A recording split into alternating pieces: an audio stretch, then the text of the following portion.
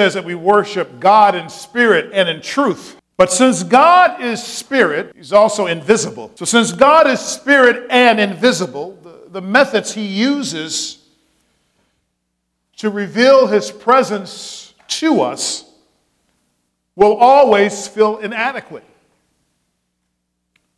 God is spirit, God is truth, God is spirit, God is invisible. So when he reveals himself to us, there is this yearning inside of us to know more, just a little bit more. Therefore, God of the Bible appears to be a hidden God, but a hidden God who makes himself known to us. So the God of the Bible is invisible, he's spirit, but yet, on the other hand, he makes himself known. This places us in a precarious position in that God is real, but yet we can't see him. And because we can't see him, some would make the assumption that therefore he's not real. We as believers are challenged in that when we raise our hands and we worship the only holy God that exists, the only God that is righteous, the only God that is true, the only God that is faithful, that we must be ourselves faithful to the process of a God we can't see. Frankly, it is for this very reason that some have turned away from the faith. They have turned away from the faith due to their limited capacity of knowing God and knowing that he exists, because they are operating on standards that are earthly, standards, quite frankly, that the human race have put together to determine if there is a God or not. So this persistent feeling among some, it proves to be detrimental to a life of faith in that they have a craving to visibly see God. Yet that craving remains, it goes unfulfilled. So they cease searching for him. They cease calling out his name. This downward spiral, it continues as they now begin to question, well, at the end of the day, what difference does any of it make anyway? Therefore, that feeling of the absence of the Lord, it leads to a lifestyle that is devoid of faith, devoid of morality, and in some instances, devoid of compassion. But for the rest of us, for me, as we persistently cry out to the Lord with a desire to see him, yes, a desire to hear God's voice as we see in Scripture, we desire to invite him into our space and invite the Lord to come near. Just a few moments ago when I said the God of the Bible appears to be a hidden God, that it didn't emphasize one important point. Right? The God of the Bible is hidden, but that point is the God of the Bible whom we worship, he also makes himself known to us. All right? In other words, you look for something long enough, eventually, hopefully, you find it. You know, I always think of this when I say statements like that. My wife likes to brag about how good a finder of things she is. Anyone loses anything in our house, there's one person that we know that can find it, and that is my wife. Amen? One time she made that statement, and my son said, well, the reason that you find stuff better than anybody else because you lose more stuff than anybody else in the house. So if the Lord makes himself known, if God reveals himself to us, that should be our fuel for worship. This is why we should be so passionate about worshiping God. That if God makes himself known to us, that should be our fuel to follow him better. Or our fuel to tell others about him, to be a witness of Jesus Christ. Looking back on my notes, I discovered that just last year, I preached on this idea, just the idea of presence. And so this idea of presence is not new to this church, as I just broached the topic last year. And as you know, it is typically not my style to preach on something I've already preached on previously, unless I had clear direction from God himself. All right, so the question I needed to ask concerning this new series on presence was why? Why? Why are we directed in sequential years to hear about what the Lord says about presence? Well, it doesn't take much to figure it out unless you are a spiritual hermit or lack discernment. But who knows? Maybe you just didn't get it last time. Maybe it just went totally over your head, or maybe I didn't preach long enough on that topic.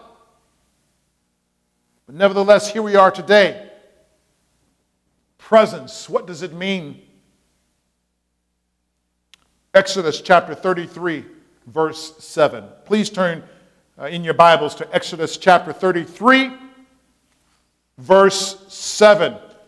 Either pages flip or iPads, iPods, Androids on. Exodus 33, verse 7. The tent, or the Lord's presence in the tent. Verse 7. Now Moses used to take the tent and pitch it outside the camp, far off from the camp. And he called it the tent of meeting. And everyone who sought the Lord would go out to the tent of meeting. And it says here again, which is outside the camp. The presence of the Lord. The presence of the Lord is here. The presence of the Lord is here. I can feel it in the atmosphere that the presence of the Lord is here. Moses had a regular habit of taking a tent and raising it far away from the camp. That camp is where all the 12 tribes of Israel, where they would set up their tents in the wilderness as they journeyed onward to the promised land. Remember those tribes? Tribes of Levi, Naphtali, right? Dan, right? You remember all of those tribes. Those tribes represent the total population of the Hebrews. And as they traveled from Egypt towards the promised land, often they needed to stop. And when they stopped, they set up camp. And as they set up camp, Moses would set up a tent. According here to Exodus 33, verse 7, he would set up his tent outside of the camp. See, the Lord had promised the people that he would dwell in their midst, right? The Lord said, I will always dwell in you. I will be in the midst, in the middle of you. And if this is true, why did Moses set up the tent outside of the camp? Doesn't make much sense. Look at Exodus 25, verse 8. Exodus 25, verse 8. God says, let them make me a sanctuary, that I may dwell in their midst. So here again, God is stating here ahead of time that when you go out into the wilderness, I want to be right in the middle of you. I want to be in the midst of my people. So what's going on? This provides here a sense of tension. Well, did God want to be with his people? Or did God want to be outside of his people? It doesn't make sense. Verse 7 goes on to tell us that everyone who sought the Lord would leave the camp and do what? They would leave the camp and they would go and seek the Lord. So they had to go outside of the campsite and go and seek the Lord. Again, why wasn't the Lord in their midst?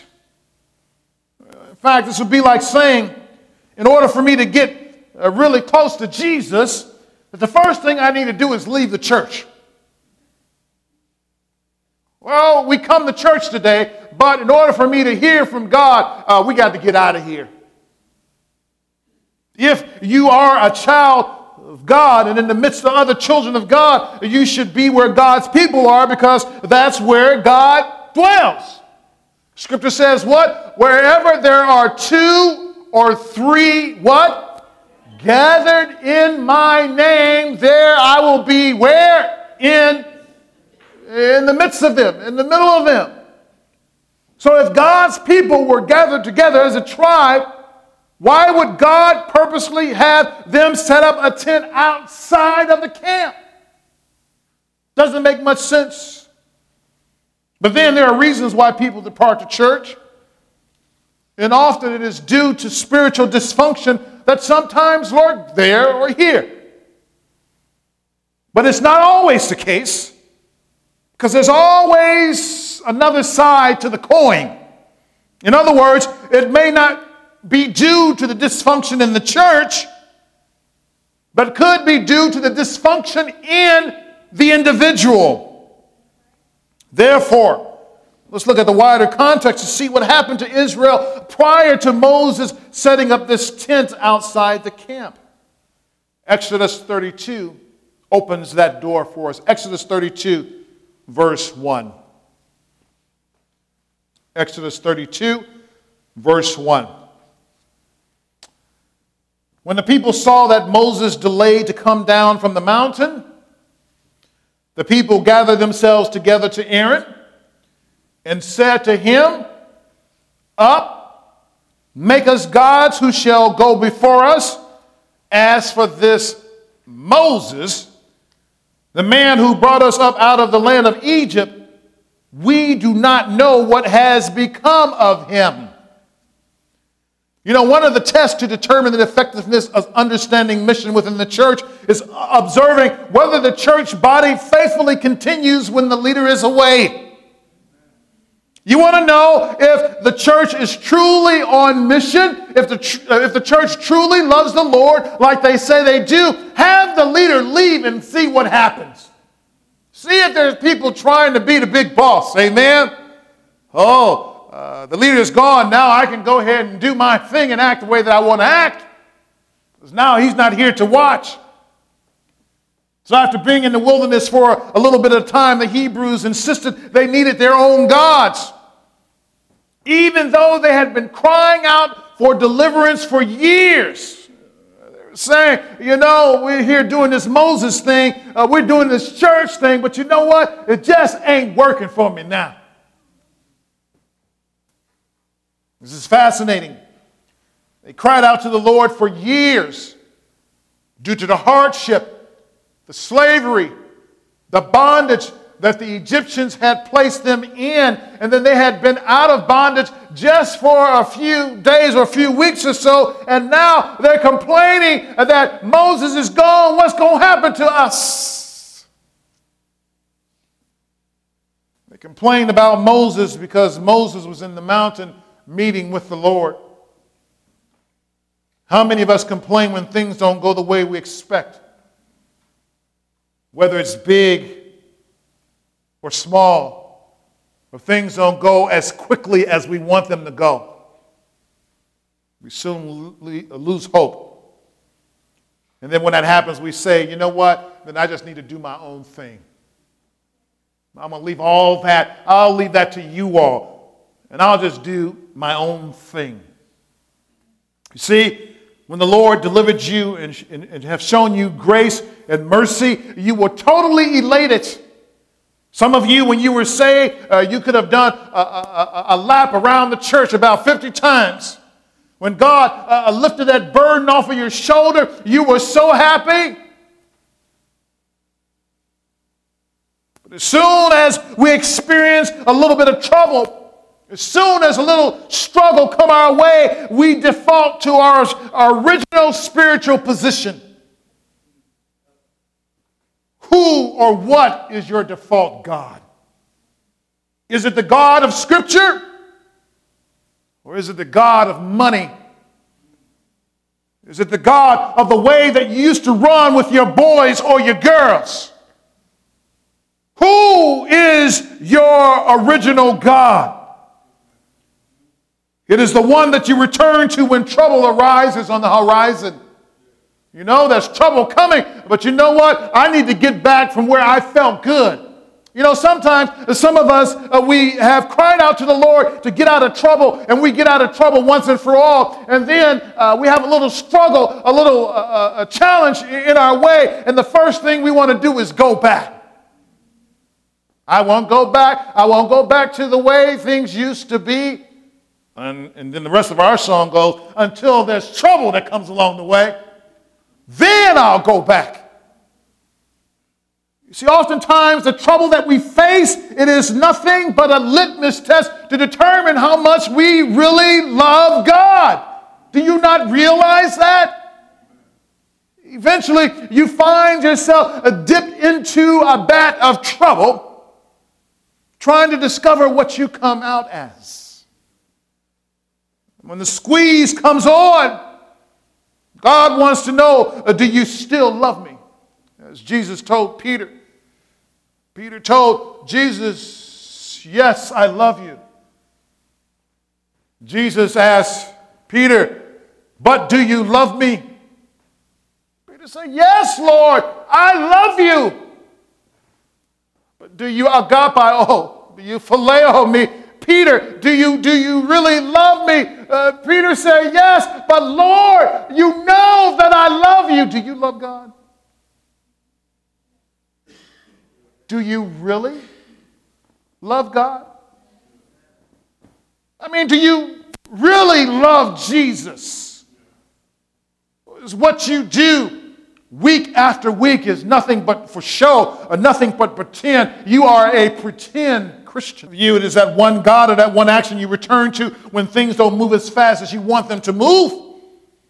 This means that you believe ultimately that the Lord doesn't work for you.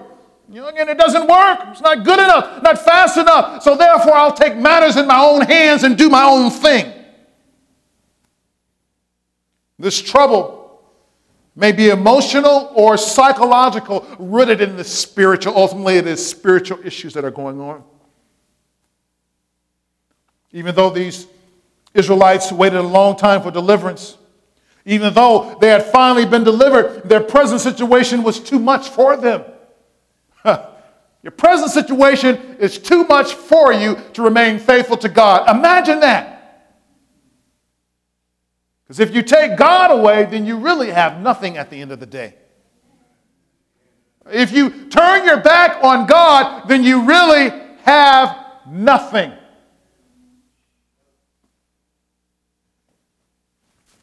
I have friends right now.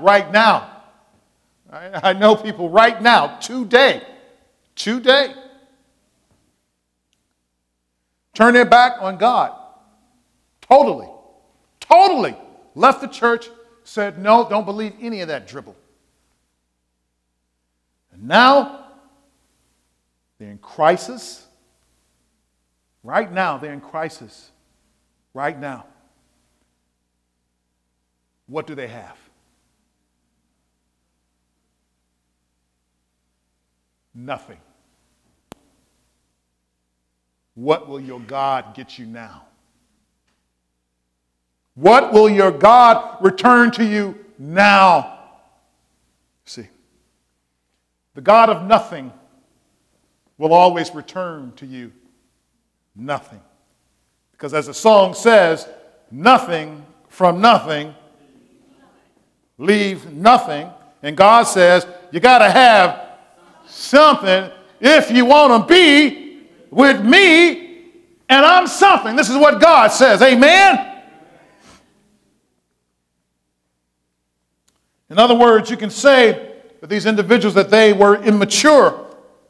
Know that immaturity can be a deal breaker. Sometimes people, they get a break because they're immature. You know what? You're such an age, so we're going to let you go this time. Amen. You know what? We know you made a big mistake this time, but we're going to let you off the hook, so you're okay today. Amen. Right? But sometimes your immaturity can be a deal breaker. What do you mean? In other words, sometimes God may not give an allotment for your immaturity. Because there's certain things, regardless of how old you are, that you should know better. Amen? Well, what are you talking about? For instance, you may have heard a news story just a couple of days old. A couple of teenagers driving a car wherever they were. They're throwing eggs at people. Right? They throw eggs at this one car, causes this car to flip over. The lady dies. Guess what? They are charging that teen with murder. In our minds, in the back of our heads, we say we know they were just doing childish pranks. But sometimes your childish pranks, sometimes our immaturity will be a one-way street and there is no going back. You can't unshoot a bullet. Amen? So we thank the Lord for his grace. We thank him for his mercy all the time, because without it, we would be in the same situation as some, deserving his wrath and not his presence. So, for the children of Israel, this was enough for the Lord to definitely say, he didn't want anything to do with him. I don't even want to see your face. Exodus 32, again, 9 and 10. And the Lord said to Moses, I have seen this people, and behold, it is a stiff-necked people. Now therefore let me alone, that my wrath may burn hot against them, and I may consume them, in order that I may make a great nation of you. Two things there. Number one, God says they're just stiff-necked people. You know what happens when you get really, really mad? Sometimes all you see is red. Some people say you're just so angry. Or sometimes your body tenses up so much you can't even turn your neck, right? One of those things. God says that's the way they act towards me. Therefore, God said, okay, let me alone. Right? You've seen those fight before, right? You know, two people getting ready to fight, and you're trying to stop one. No, you can't be fighting. That person says, what? Leave me alone. Leave me alone. I'm going to get him now. I'm going to get him now. He said, no, you can't do that. You can't do that. So Moses in the background intercede. Oh, God, you can't do that. You can't destroy them. Hold on, hold on. So that was just one thing, right? The fact that God was ready to destroy them. And the second thing really dealt with the faithfulness of Moses. What? Because God says, what he said in the passage, he says, in order that I may make a great nation of you. Who wouldn't want to be made a great nation out of? But Moses said, no, not me, Lord. Not me. Don't make a great nation out of me. Please don't. The Lord was hot like the fire of an incinerator, and was not having any nonsense that came from the same people who waited years for deliverance, but couldn't wait a few days for Moses to deliver God's words to them. Moses then interceded on their behalf, and the Lord relented. He didn't allow his full wrath to consume an impatient and disloyal people. But they did have to pay. Oh yeah, they still had to pay for their unfaithfulness. Really? Exodus 32, verse 35. Then the Lord sent a plague on the people. Why? because they made the calf, the one that Aaron made. So Lord didn't banish them all to hell. But what happened? Disease broke out. Disease broke out everywhere. God's people were now in a difficult situation as they were attempting to rectify their position with the Lord, but he was having none of that, at least for now. He said, no, I'm not having any of that mess. Listen to what he said about them again in Exodus 33:5. You are stiff-necked people. If for a single moment I should go up among you, Exodus 33, verse 5. If for a single moment I should go up among you, I would consume you. Listen, now, take off your ornaments that I may know what to do with you. So one of the first things that God said to the children of Israel was, number one, I can't be in the midst of you because I'd be done tore y'all up. Number one. Second thing he says, take off your earrings. Take off your necklaces. Take off the bells off your ankles. Take all of that off. Some would say, oh, that's why in the church, ladies shouldn't wear all that stuff on their face or on their neck and so on and so forth. That's why ladies shouldn't be wearing jewelry, because it says it right here in Exodus. But see, the problem was, you see, all that jingle jangle, those are probably little anklets and so on and so forth with other gods that represented Egypt. All those things represented the old life. Right? Some of us, I know some of you, so I'm not necessarily talking about you, but I am talking about you at the same time. So take it for what it is. Can you say amen?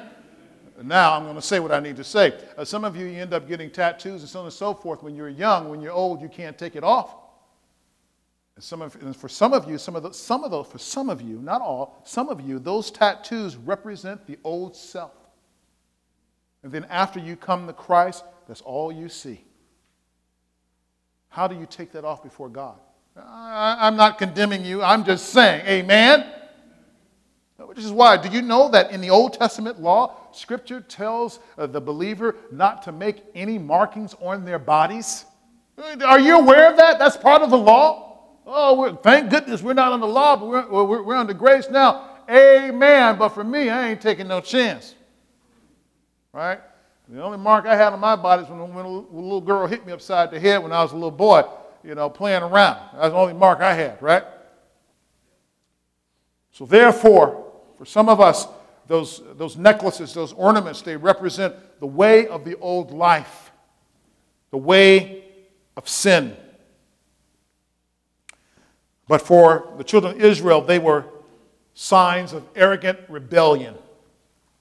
You see, why would the Lord want to be near the person who wears signs and symbols which are in remembrance of a false god or celebratory of sinfulness? Why would God want to be around you? God said, you know what, y'all better step back. You better step back, because you come near this and I'm going to tear all of y'all up. So this is why even the priests, as you may recall in the Old Testament, that the priests had to make a sacrifice before their sins before they went into the tabernacle. Why? Else they would be killed on the spot. You remember the priest that when he went in, two things he had to have. Number one, he had to have bells on his clothes. Amen? So when he walked, you would hear what? Bells. When he moved a hand, you would hear what? Bells, right? But then after 5 minutes, if you stop hearing bells, after 10 minutes, hey, I haven't heard bells in a while. What happens now? That means he didn't drop dead. So now the other priests, they had an issue. Okay, so if he dropped dead before God because he was not right, who's going to go in and get him? So what every priest who had to go in to minister before the holies of holies had to do, in addition to the bells on his garments, he also had to tie a rope around his leg. So when he went in to the Holy of the Holy, if he fell down dead, if there was no more Good Humor Man sound, that they would grab the rope and do what? Drag him out. Because who's going to say, oh man, my friend died, let me go in and get him? No, they said, we ain't having none. I ain't going in and get my friend. Because if I go in and get him, that means I may die as well. So they weren't playing that. So God, he didn't want to be around anyone who was sinful. He didn't like that. So therefore, that tent was set outside the outside of the camp itself. So, but the children of Israel, they still had access to God through Moses at the tent. But they had to remain at arm's length. What about you and your relationship with the Lord?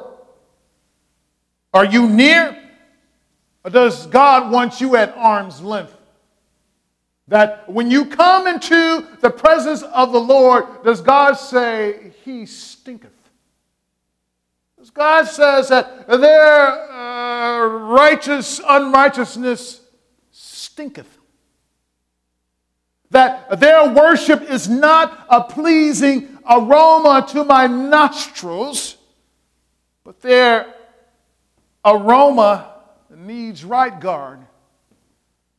Their worship needs dial. Their worship needs degree because their worship stinks. How is your worship before God?